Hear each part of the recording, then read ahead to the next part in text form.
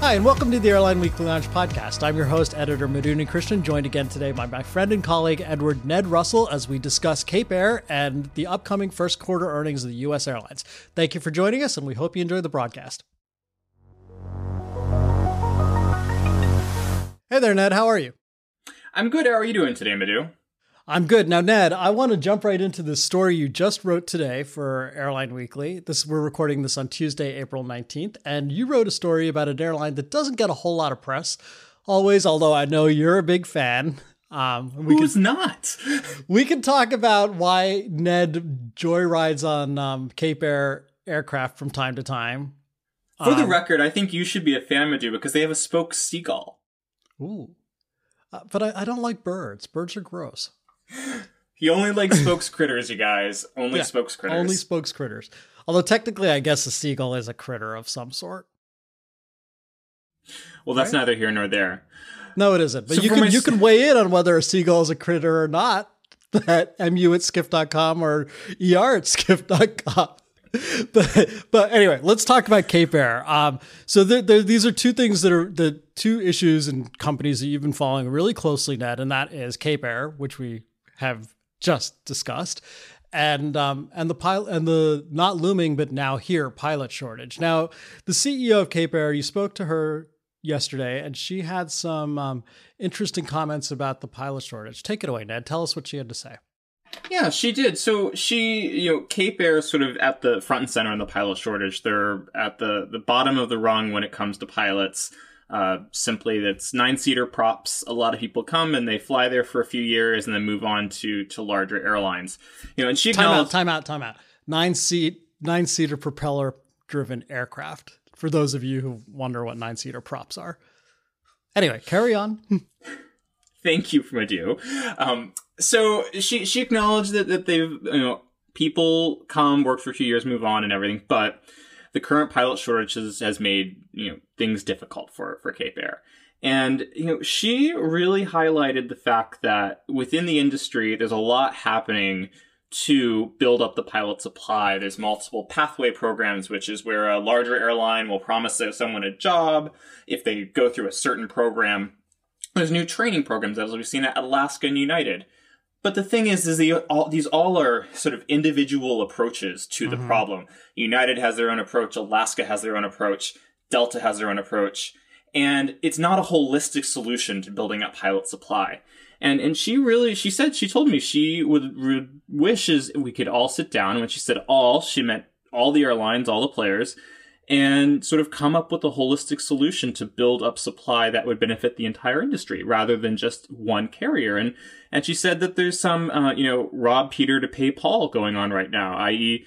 airlines are stealing pilots from other airlines to build up their ranks. And, that might benefit one person, but it doesn't benefit the industry. I guess we should stop here and also, we keep referring to the CEO of Cape Air, and I realize we have not mentioned her by name, Ned. No. Yes, CEO Linda Markham. She has worked for Cape Air for a long time and took over as CEO in January, actually. So she is one of, or the only female CEO at a U.S. airline. That's right. Correct me? Yeah, that's correct. But back to the holistic solution. I mean, what is her solution? She, it's all very good to say we need to work together as an industry, but you've got a lot of different competing stakeholders. I mean, you've got the regional, you've got smaller regionals like Cape Air, you've got the large regionals like SkyWest, you've got the mainline carriers, you've got the pilots union, you've got the various lobbying groups. So what is her solution here? What is she proposing? She doesn't have a singular solution. She says the pathway programs, mentorships to get people jobs are great. It's just she wishes that they could be a bit more coordinated in putting people through the pipeline. She also talked about developing, working with the FAA to get a program where there could be credits for training that could go towards the 1,500-hour rule. And for those that aren't familiar, in the U.S., commercial airline pilots are required to have 1,500 hours. It's probably the highest requirement, one of the highest requirements in the world.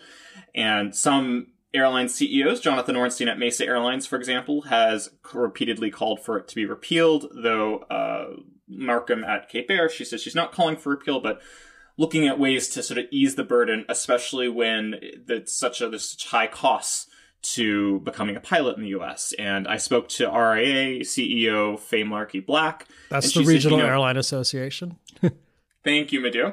And she told me that, they are working, they work with Cape Air and other airlines on lobbying Congress to implement some programs that they can help ease the costs, particularly expanding student loans to the cost of becoming a pilot. So they're federally subsidized student loans, which could help a lot of people and expand access. Now, do you have any idea what a starting first officer, or I guess they don't have first officers really at Cape Air because they only have one pilot. Well, they do have a program with Republic where people come over as first officers and fly on Cape Air. And she said that that's a very successful program. They're finding a lot of people, but speaking to the sort of the individualistic motives of different airlines, a lot of people come over, fly as first officer, and then leave as soon as they get their hours, which hurts Cape Air because they've had to block a seat for those people to get hours, and that's lost revenue. So anyway. So do you have any idea what a first officer or pilot makes at Cape Air when he or she starts? I don't off the top of my head, though I'm sure it's below $50,000 a year would be my guess. Mm-hmm. There is a letter of agreement out pending with the pilots union, which they're represented by an arm of the Teamsters, though I have not heard about the status of that. Markham said that the agreement includes wage increases, but she didn't specify exactly how much, and the union did not get back to me when I asked. Right. Now, speaking of unions, one thing you noted in your story is that ALPA, the Airline Pilots Association, which is the largest pilots union in the country, has sort of a different agenda from the airlines in the solution to the pilot shortage. What is That's that? right. So ALPA has denied that there's a pilot shortage, and there's been a bit of war of words between ALPA and RAA over this. ALPA's claimed that RAA wants the 1,500-hour rule repealed, which RAA denies. Faye Malarkey Black says that her words have been misconstrued. But on a broader sense, ALPA has... They wrote a letter following SkyWest's announcement a few months ago that they want to end service to 29 cities due to pilots, and they objected to that because they said there is no pilot shortage, and really this is a sort of false flag, and the airlines are making this up. So It is interesting, though I should say that ALPA's vested interest is in their members, and most of their members are at major airlines like United, American, and Delta, and so preserving those jobs is good for them. So... I don't want to say ALPA's motives are sort of untrue, but their motives serve their membership is what I would say. Right. So ALPA says there's no pilot shortage. RAA and the regionals say there is indeed a pilot shortage. The mainline carriers sort of say there's a pilot shortage, but then also happily poach, take pilots that would have been going to regionals first. And other airlines. I have heard from several sources that some of the majors are poaching pilots from LCCs, and that's one of the reasons why you're seeing operational issues at JetBlue, Alaska, and Spirit. Though that is unconfirmed. No one's actually telling me on the record they're poaching, but Markham at Cape Air hinted to that, Peter to pay Paul. And so that is actively going on, it seems. Which is also really interesting because for decades there was not much mobility between airlines. There was, of course, as we've said, like a pipeline for pilots to progress through regionals to the mainline, but there wasn't really much poaching among mainline carriers because of seniority, right? Like if you switch jobs, if you go from say United to Delta, you're going to get stapled at the bottom of the seniority list and get the worst bids and the least amount of hours or fly undesirable aircraft or routes or whatever. So there was a real incentive for pilots to stay at a mainline carrier for the rest of their careers until they retired. And I don't have.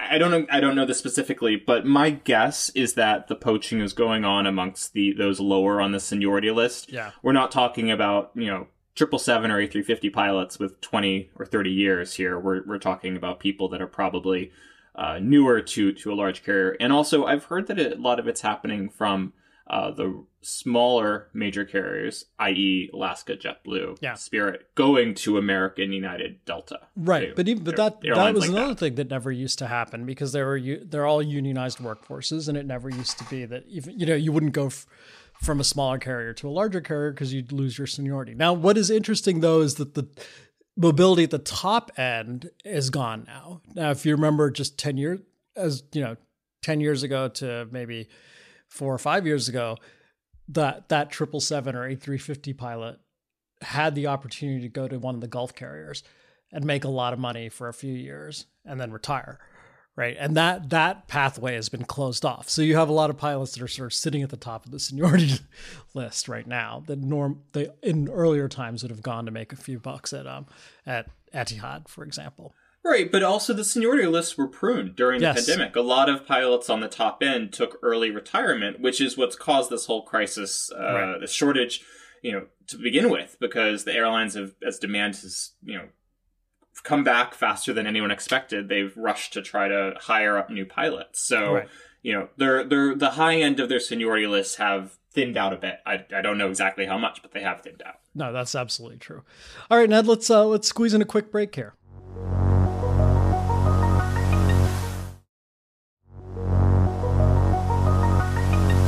And we're back. So now we moved from Cape Air to some of the largest carriers in the country, and that is United, Delta, and Alaska will report their earnings on... United, American, and Alaska. Isn't that what I said? You said Delta. Oh, damn. I'm sorry. United, American, and Alaska will report their first quarter earnings on Thursday, the 21st. That's right, which is just 2 days from now, though listeners will already know what has happened by the time you listen to this. But so we are bracing for the incoming, the incoming busyness that is airline earnings. And the tide of red ink that we'll see. Tide of red ink, but my question is really how optimistic are airlines going to look for the summer? Yeah. That seems to be where the, people are looking. Well, Delta was a bellwether. There's a critter for you, a bellwether. That is a critter, Ned. This is the bellwether issue, you guys, from now on. Bellwether's a goat. This is the front of the herd. So, sorry, Ed Bastian. I didn't mean to compare your very successful airline to a goat wearing a bell, but anyway, but Delta is the bellwether, and Delta, as we saw last week, is very optimistic about this summer and expects demand to exceed supply, and that part of the reason of that is that Delta's supply, in other words, its capacity will be about 84% or something of what it was in 2019, so with possibly higher than 2019 demand. So, right. And I should say that demand for spring break, which is going in the U.S. right now, is at roughly 90% of 2019 levels. So that's above where Delta's flying. So already demand outpaces supply. Right. And that shows no sign of abating for the summer. And as we've reported, American, JetBlue, and United have all announced capacity cuts. Alaska too. And Alaska. Shit. Oops, sorry. I meant, yes, I can't get the three that are reporting on Thursday right. It's American, United, and Alaska, not JetBlue, not Delta. So anyway, American, Alaska, and United have all announced capacity cuts for the summer. But we will see what they expect with demand. And if Delta is any indication, demand is going to be really strong. So. Absolutely.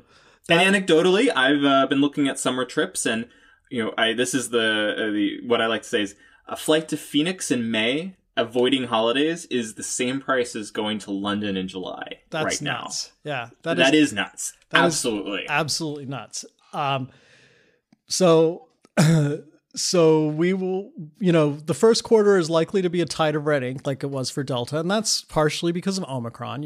It's easy to forget now in the middle of April that Omicron really, really did affect not just the airlines, but the entire economy in January. And that was the first quarter. And also seasonally, the first quarter is always usually bad for airlines because people are settling in back to work after the holidays. So it was a bad quarter made worse by Omicron. And the second quarter, which includes the first month of summer, right? Yes. Yes. First month of summer, June. Yep. Yes. Right. Since I've gotten so many other things wrong today, I was expecting to get that wrong too.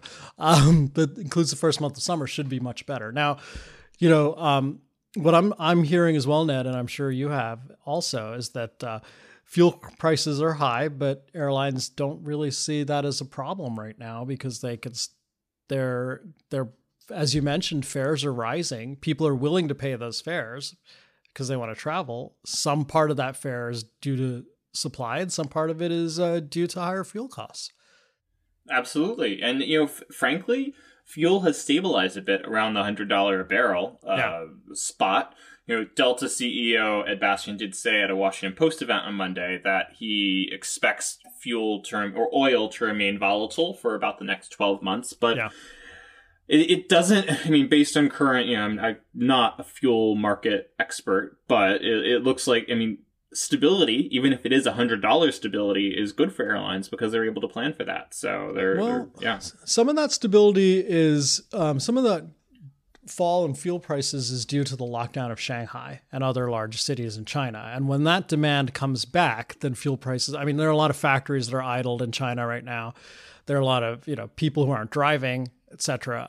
So when that demand comes back, we can expect fuel prices to rise again. But that didn't seem to bother many of the airline CEOs who think, even if it goes up a little bit, they can pass it on.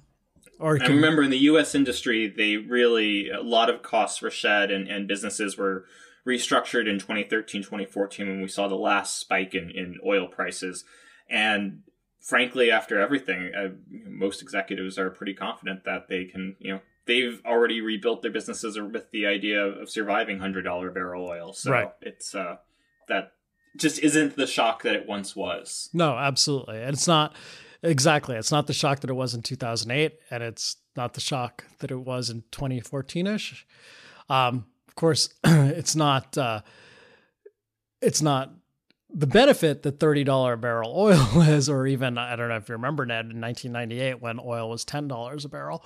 I remember going to the gas station in California in the late 90s and my mom getting gas that was under $1 a gallon. Right. That's what I remember.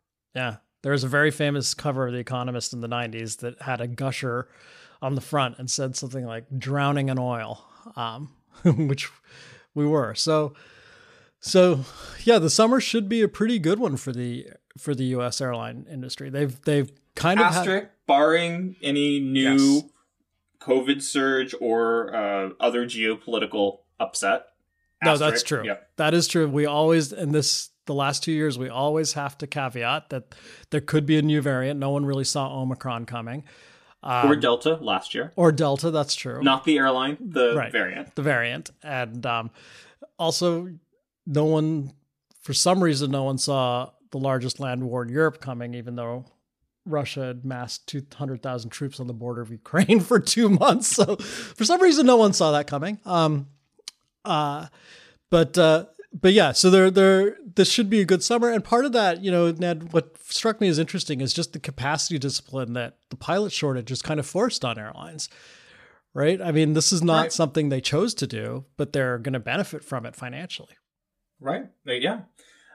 Frankly, though, there was a report out by Connor Cunningham at MKM Partners, and he said he does expect the capacity situation to ease as airlines reach, normal staffing levels. Mm-hmm. And I did speak to him a bit more about it. It's not, he's not forecasting that for this summer, but definitely later this year and into 2023, which fits with what all the airline executives are telling us, that they see the situation sort of normalizing in the new year. And it's kind of striking to be saying that when we're sitting here in April. Yeah, and also you raised an interesting and very important point, and that is that it's staffing. We always talk in shorthand as a pilot shortage, but it is staffing. Call center, reservations, gate agents, maintenance technicians, baggage handlers, all of those work groups are constrained right now because it's hard to find employees, especially entry-level employees, in such a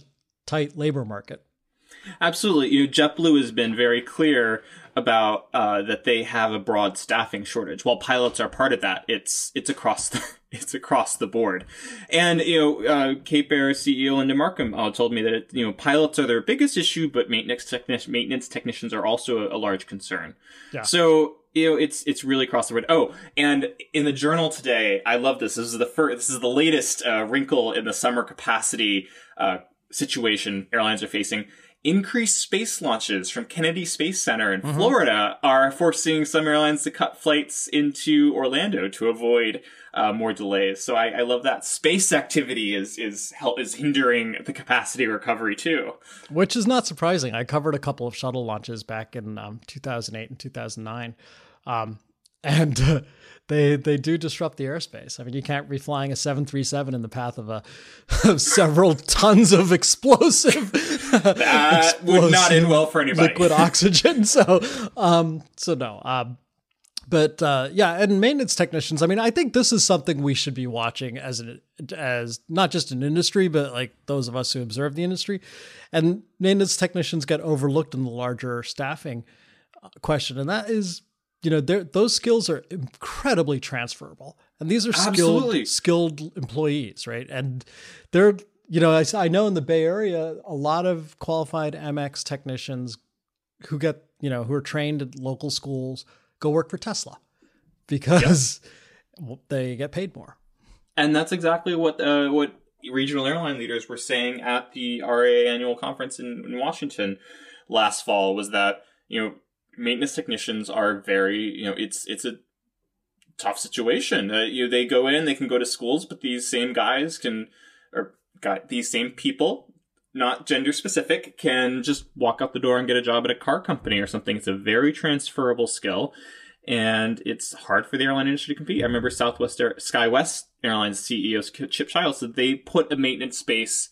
They are now locating maintenance spaces where there's trained staff, not where they want to necessarily have one. If there's a source of staff, they will put a maintenance space there just because that situation is what it is. Yeah. I mean, that really bears watching, especially in such a tight labor market. And as manufacturing activity ramps up across the economy,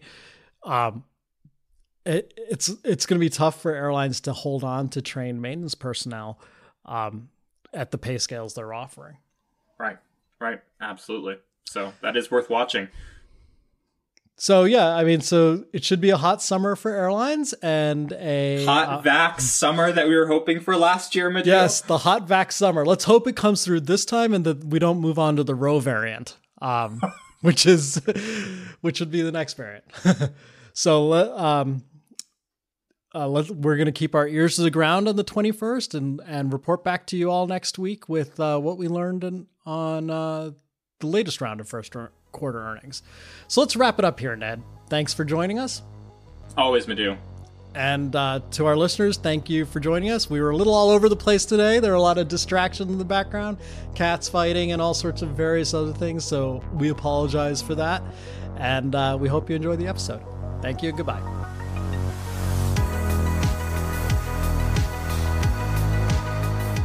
Thank you for joining us for this week's episode of the Airline Weekly Lounge podcast. Should you have comments or questions, drop editor Madhu Unikrishnan a note at mu@skift.com. And of course, check out airlineweekly.com for a new issue every Monday and updates on the latest airline news throughout the week.